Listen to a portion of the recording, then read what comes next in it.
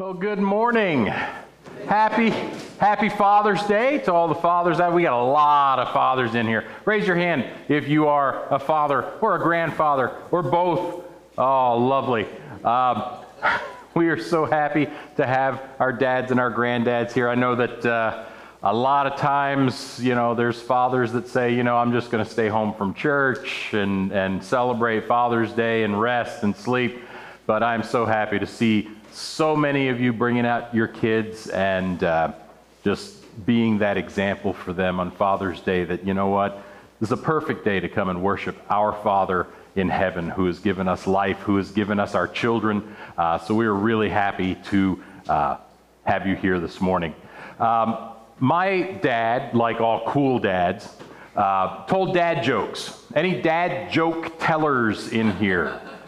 Oh yeah, we won't admit it, but yeah, my dad told hundreds of jokes. My father would tell jokes, and he wouldn't get to the end. He wouldn't get to the punchline before he started laughing at his own jokes, and it was just the funniest thing to see. But here's my dad's top three dad jokes. I want to share these with you so you can get a little bit of an idea of who my dad was. So joke number one: what did the janitor say when he jumped out of the closet? Supplies. Now he had a much longer and more elaborate way to tell that joke, but not going to take that time. What did the 0 say to the 8? I like your belt. You're going to have to think about that one for just a second. You're going to get it. I promise you. Okay, and this was one that he would tell at church. So for his the Sunday school class that he taught, where do you learn to make banana splits? Sunday school. And now you know why I am the way that I am. But I want to wish Happy Father's Day to everybody who's here. My dad, his name was Jim. This is me and my dad back in 1996. Wendy actually took this picture as part of her photography class when she was in school. So it was, but his name was Jim. My dad was a high school dropout. He actually left school when he was in 8th grade so that he could get a job because he lived with a single mom and mom needed money. So he dropped out and he got a job. Eventually, he made his way to Bethlehem Steel, which is basically where everybody from our area ended up working. He worked in Sparrows Point near Baltimore, and he started as a shipbuilder, and then he worked his way up to specialize in pipe fitting, which I still don't really know what that is. I just know that it's metal pipes that he did something with. But eventually became a foreman, then he became a divisional supervisor, and he worked there for 36 years. Before he retired. And then he was retired for about 3 months before they called him back on a consultant basis because they just couldn't do the work without him. So he was pretty valuable to the company. He was very valuable to me. To me, my dad was everything, and I'm pretty sure I was his favorite. I won't say that, to my siblings, but I'm pretty sure. Because he used to take me everywhere. He used to take me to the hardware store. He used to take me on errands. Like his friend would call and say, hey, I need you to fix my plumbing. And of course, he was a good plumber, and he'd go and he'd help his friends. And he'd take me with him. I never got to help him because I was incompetent. But...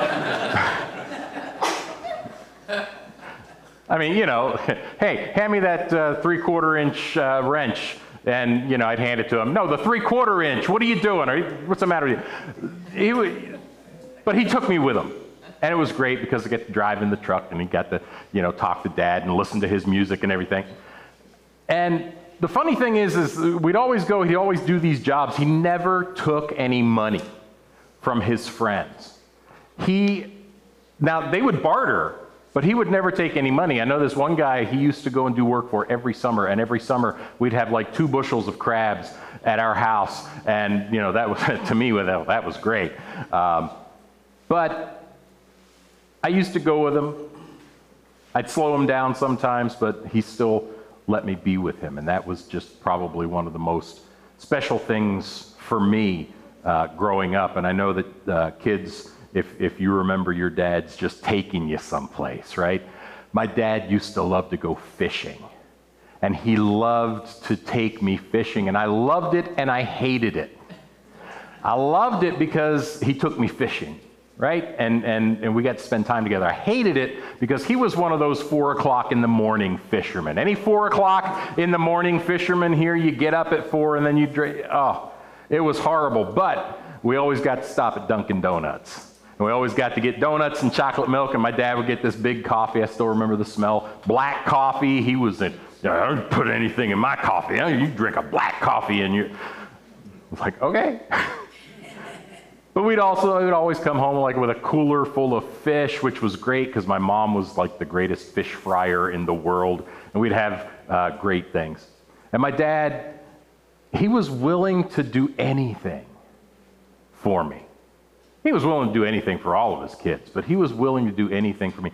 I remember this one time when I was 9 years old, and I had heard some friends at school talk about this thing called church. Well, I'd never been to church before. I didn't really even know what church was. And I asked my dad about it. I said, Dad, what's church? Can we go to church? My friends go on Sundays. He said, yes. And the very next week, he took me up to the church that he used to go to, which was Roman Catholic Church, St. Clair's Parish, right there in Baltimore. And he would take me every week. And that was the start of me going to church. And I got confirmed, I took First Communion, and I was on the list to become an altar boy, although that never happened because very soon after we started going to that church, our next door neighbors invited us to an Assembly of God church. Now, I want you to picture Catholic, Pentecostal, right? Little bit of a difference. But Dad didn't care. Dad, he and Mom went along with it, and we started going there. Dad became an usher, became a deacon. He helped with new construction of the new church building, all of that, and for free, because he knew that that was just what had to happen. He did those things, and those things were an incredible example to me. Now, I knew that my dad wasn't perfect. He had a temper on him, and if you crossed him, he was very ready to raise his voice and yell at you. He cussed like a sailor sometimes. He could polish off a case of beer in a weekend. A lot of things about my dad that weren't perfect, but I didn't care because he hardly cussed at me. He even let me drink a beer with him every now and then, but don't say anything. But it wasn't until much later, when I was grown up, when I was an adult, that I learned that my dad was even less perfect than I thought he was. I've been debating whether or not to share specifics with you, and I feel like I need to. One of my sisters came forward and admitted that my dad had molested her when she was a young child. And this devastated my family. It devastated me because I didn't think my dad could ever do something like that. My dad, very, very soon after that, attempted suicide. And he attempted suicide, they hospitalized him, and he was pretty much in institutions and hospitals ever since. Developed dementia. He admitted what he did. He knew it was wrong, and he just couldn't live with the shame. He couldn't live with this thing that he had done. And by the time he died, he was just kind of the shell of this man that I grew up with, this man that I loved, this man that did things with me. And it was a disappointment.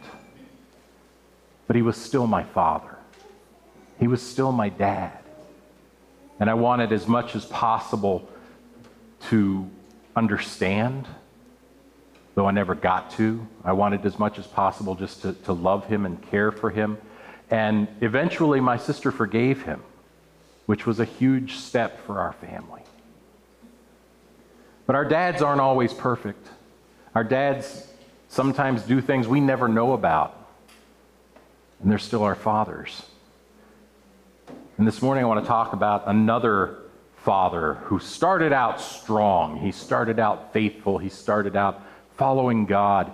And in the end, he ended up being a little bit of a disappointment to his sons. But God still used him in a mighty way. And that man is Noah. And I'm sure we've all heard the story of Noah's Ark and how Noah gathered all the animals 2 by 2 and the cubits and all of that stuff. Comedian Bill Cosby even did a comedy routine about Noah building the ark and God talking to Noah and everything. Hollywood made an incredibly terrible film called Noah, starring Russell Crowe. I highly recommend that you skip it. Horrible. But there are some things about Noah that we sometimes miss when we're reading his story in the book of Genesis. And first we read that Noah was a righteous man. Genesis 6:9 says, "These are the generations of Noah. Noah was a righteous man, blameless in his generation. Noah walked with God." And this was a significant thing in Noah's day because just a couple of verses earlier we read in Genesis 6:5, "The Lord saw that the wickedness of man was great in the earth, and that every intention of the thoughts of his heart were only evil continually." This is what God saw in all of humanity. And then he saw Noah. And it would appear from this description that Noah was the only man who God considered righteous and blameless. The only righteous man on earth from what we read here. And we're told that Noah walked with God. He was on God's side. He listened to God. He followed God's instructions. He did what God told him to do.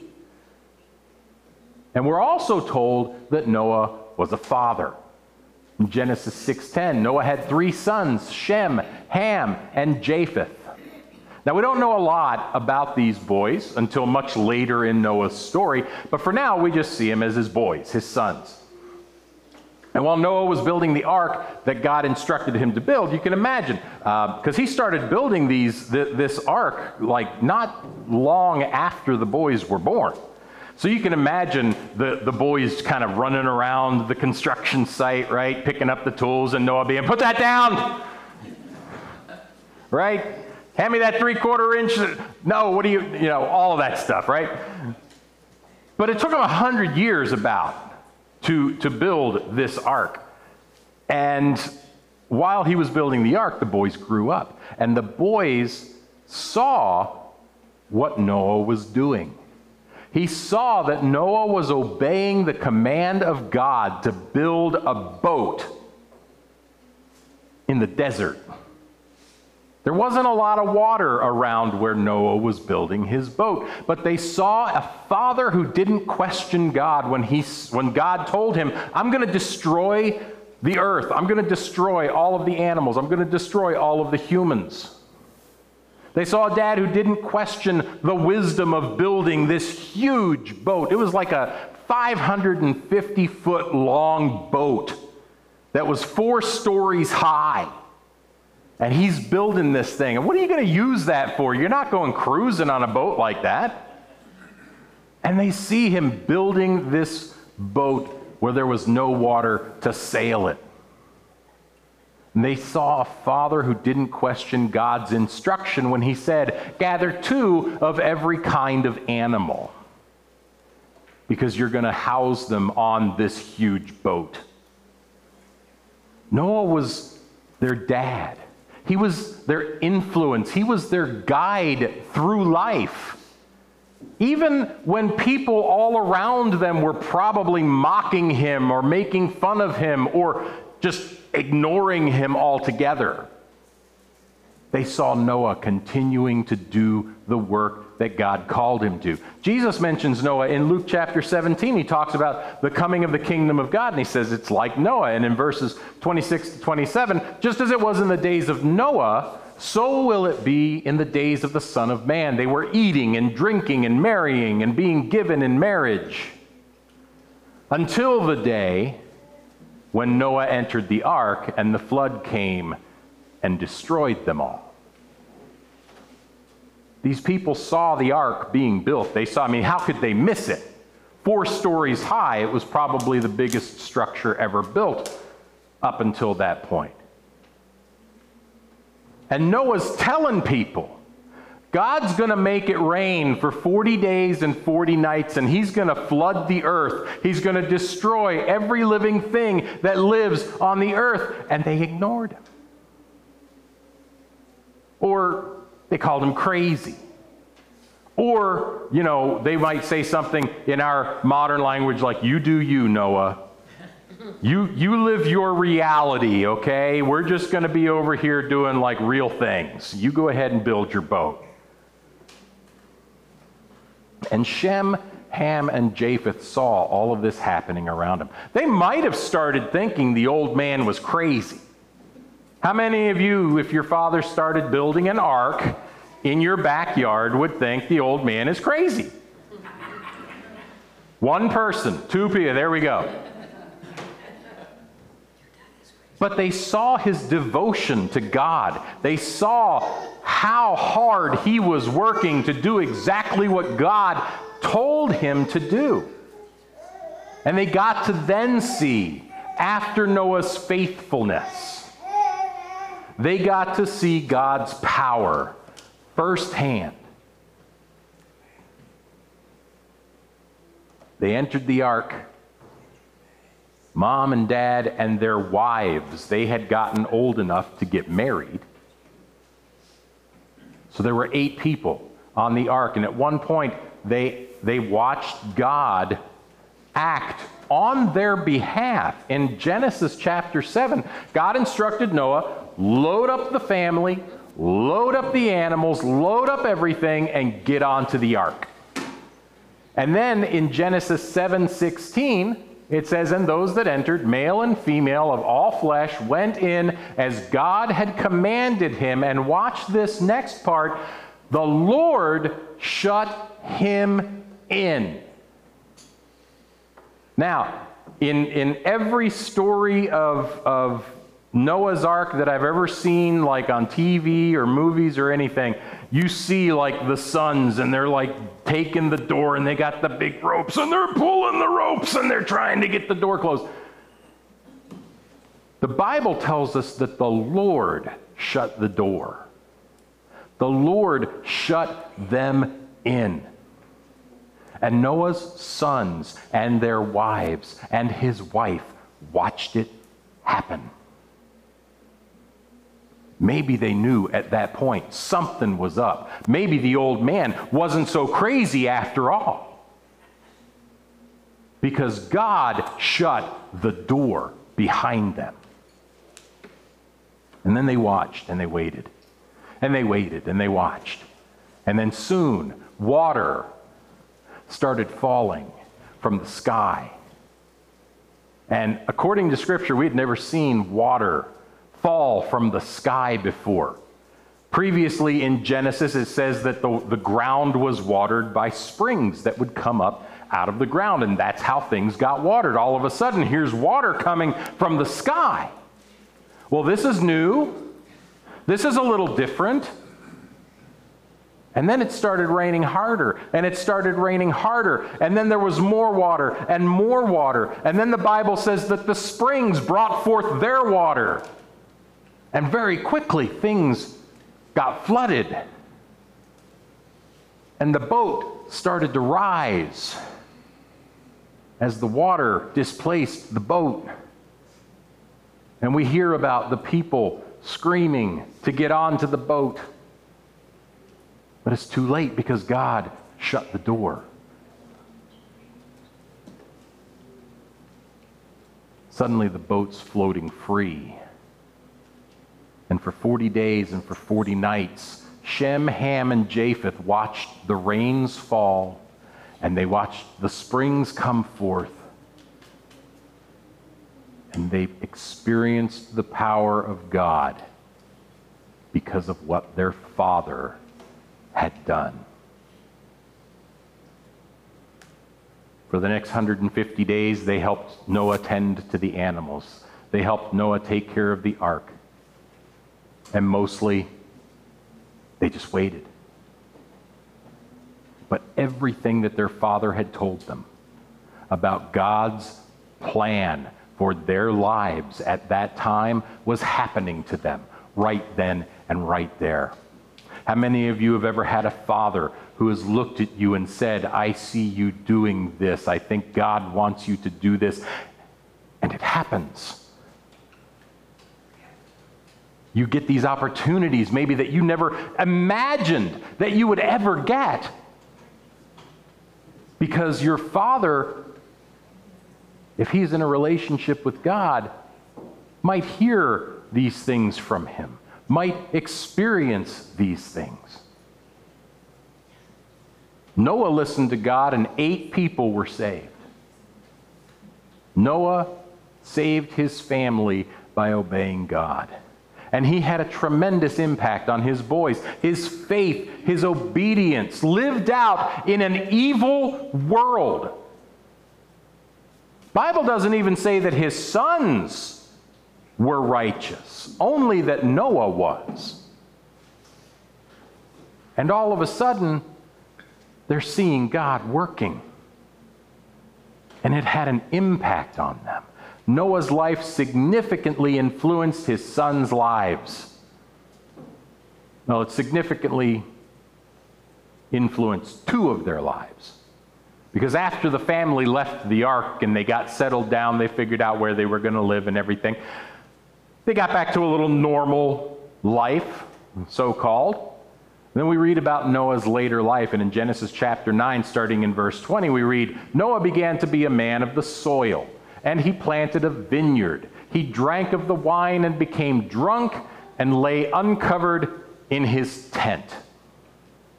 Now, a lot of preachers will use this verse to say, yeah, Noah was a drunk. We don't know. It's possible, right? We only hear about this one incident of Noah getting drunk, right? Maybe he didn't know what wine was. And maybe he made the wine and then he drank and he got drunk and didn't realize what was going on until it was all over. We don't know. But we do know that in this case, he got drunk and he passed out naked in his tent. That's what it says here. And in verses 22 to 23, Ham, the father of Canaan, saw the nakedness of his father and told his 2 brothers outside. Then Shem and Japheth took a garment, laid it on both their shoulders, and walked backward and covered the nakedness of their father. Their faces were turned backward, and they did not see their father's nakedness. Now you got to understand, at this time in the ancient world, nakedness was a huge deal. Seeing somebody naked was a huge taboo unless you were married to them, right? You were not supposed to look at somebody who was naked. And particularly an adult child should never have seen their father in that state. But Ham saw it, and we have to imagine it was an accident, right? He didn't know that Noah was going to get drunk. He didn't know that Noah was going to be naked and passed out in his tent. And he probably just went in to ask for some money to go down to Rutter's, and he just walked in and saw Noah laying there. Yeah, it was an accident. He could have quickly averted his eyes. He could have walked in, saw it, and turned right back around and walked out.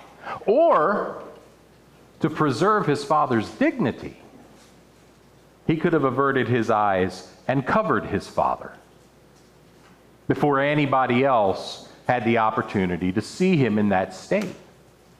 But that's not what Ham did. Ham went in, and saw his naked father, and then left and went and gossiped about it to his brothers. Hey, Shem, Japheth, guess what? Dad got drunk and he's passed out naked in his tent. You should go see. I mean, that's the attitude that I imagine that Ham had.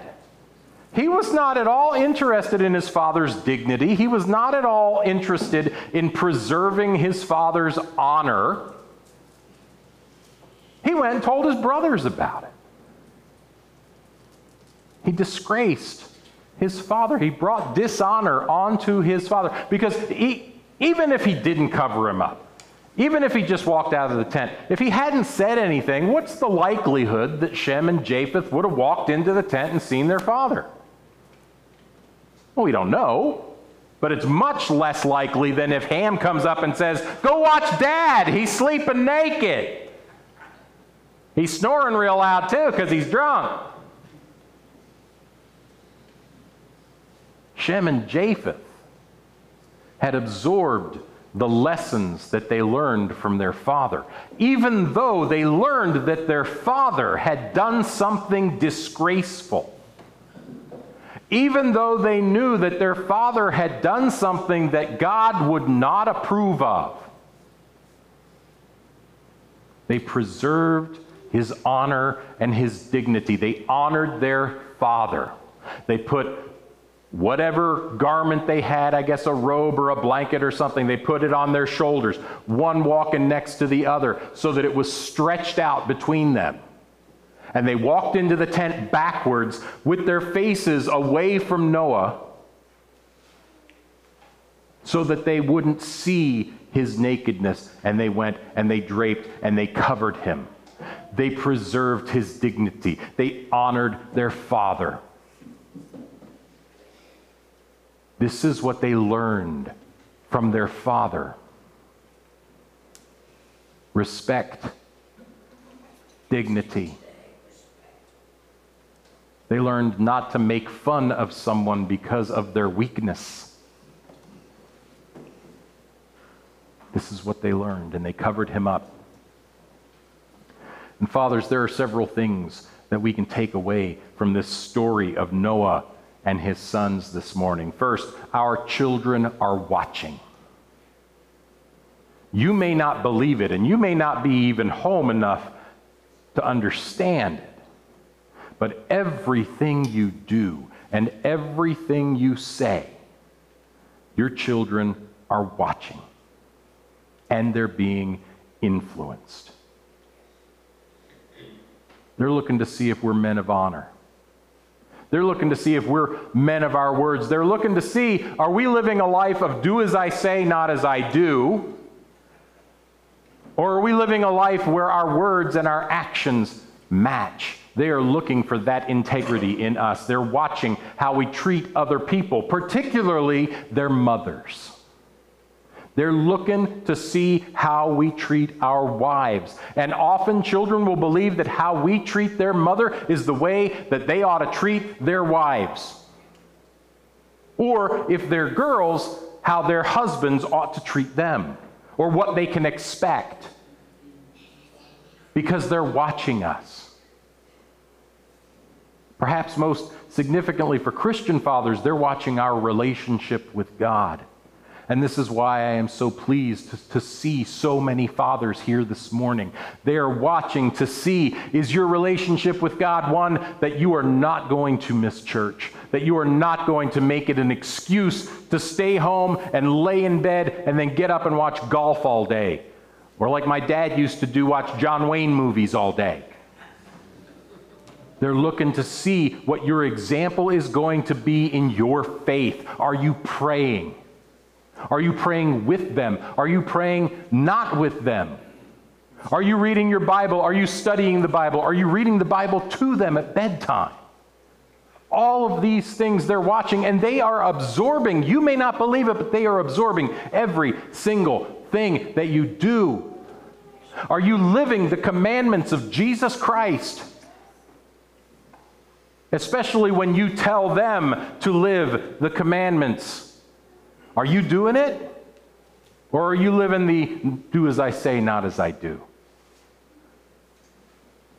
Because they're not going to listen to your words if your actions are something different. They're going to imitate you. The second thing that we can take away from Noah's story is this: we can live a consistent life. We can live a godly life. We can teach our children everything that they need to know. We can show our children how to live godly lives, and they still might not. Look at Ham. Ham watched the same father that Shem and Japheth watched, and he came up with a completely different result. Nothing that we read shows us that Noah treated Ham any differently than he treated his brothers.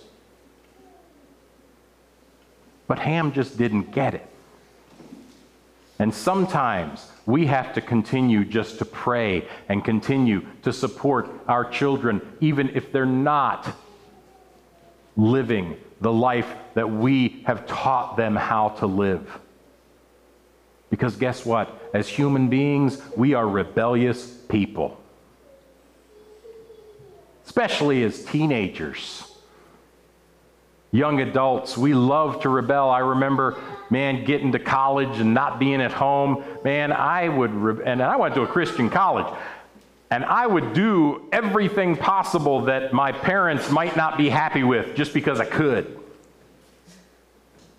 And sometimes that's going to happen.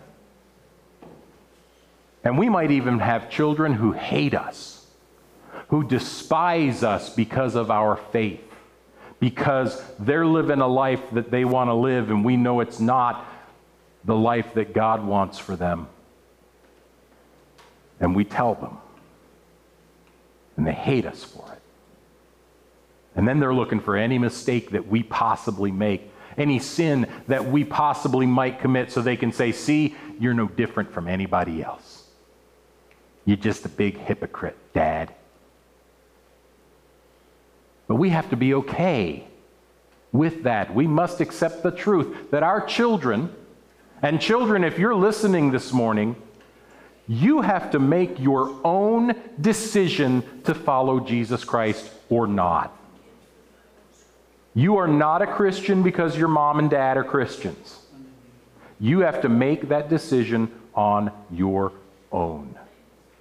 Now, you're going to get a lot of influence from your parents. Hopefully, it's a good influence. Hopefully, they're influencing you to see what kind of a life you can live as a follower of Jesus Christ. But the decision's up to you. The things that you do are up to you. And parents, all we can do is we can pray. We can continue to share the gospel with them. And we can celebrate with them when they do come to a personal decision to follow Jesus Christ. Last thing we can learn from this story of Noah. Fathers, mothers too, but I'm talking to fathers this morning. You got to learn how to own up to your mistakes. You got to learn to be able to tell your children, no, I'm not perfect. You got to learn to look at your children when you've done something wrong, when you've done something that is offensive to them, when you do something that God might not be pleased with that you have done and it has affected them. You need to be able to look at them and say, I know what I did was wrong. Please forgive me. And that's a hard thing for men to do. Ask forgiveness of their children. But this is something we can learn from the story of Noah, because Noah didn't do that. Noah cursed Ham. Noah didn't take personal responsibility for what happened. Because if Noah hadn't gotten drunk, if Noah hadn't gotten naked, if Noah hadn't passed out in his tent, there would have been no way for Ham to have seen it. And if Ham couldn't see it, Ham couldn't react to it. And if Ham couldn't react to it, Ham wouldn't have done anything wrong. I know I do things. And my boys will call me out on it. And I love them for it. I hate them for it, but I love them for it. Because none of us like to be called out for the things that we do wrong, especially by our children, right? But when they call me out on those things, it is my opportunity to look at the things that I'm doing, the things I'm showing them, the actions that I am doing, and to be able to say, you know what, you're right. I need God to help me work on that. And I'm going to ask you to forgive me for those things that I'm doing that are not a good example for you. Fathers, we got to learn how to do that. I don't care how old you are. I don't care how old your children are. We got to learn to ask forgiveness from our children. Because when our children experience us asking forgiveness, that is one of the most spiritual acts we can demonstrate. It's one of the most spiritual acts that we can demonstrate. What you're telling your child in that moment is it's not okay to wrong people. It's not okay to hurt people. But if you do wrong them, if you do hurt them, you should go to them and repent and ask them for forgiveness as soon as possible. Because that is what God calls us to do. We read this description of the Lord's Prayer in Matthew chapter 6. And we read that line, forgive us our sins as we forgive those who sin against us. And then we forget to read the next verse. For if we forgive the sins of others, God will forgive our sins. But if we don't forgive the sins of others, then God won't forgive our sins.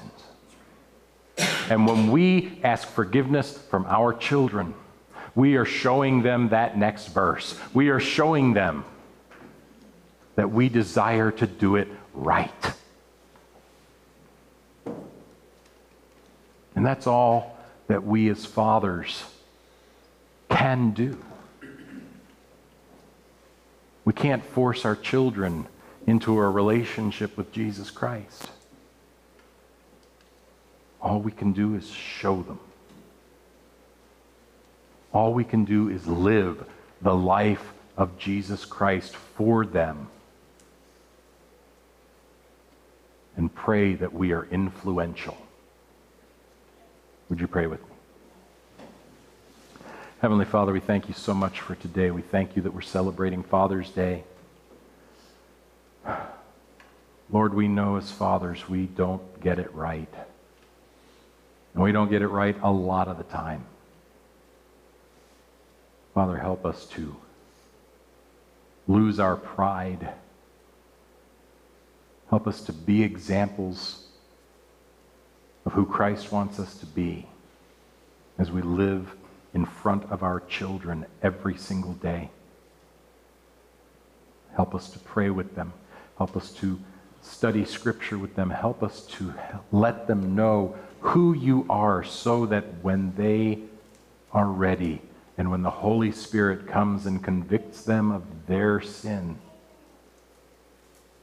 that they will make the decision to accept your free gift of salvation. They will make the decision to become disciples of Jesus Christ. And their faith will be deeper for it.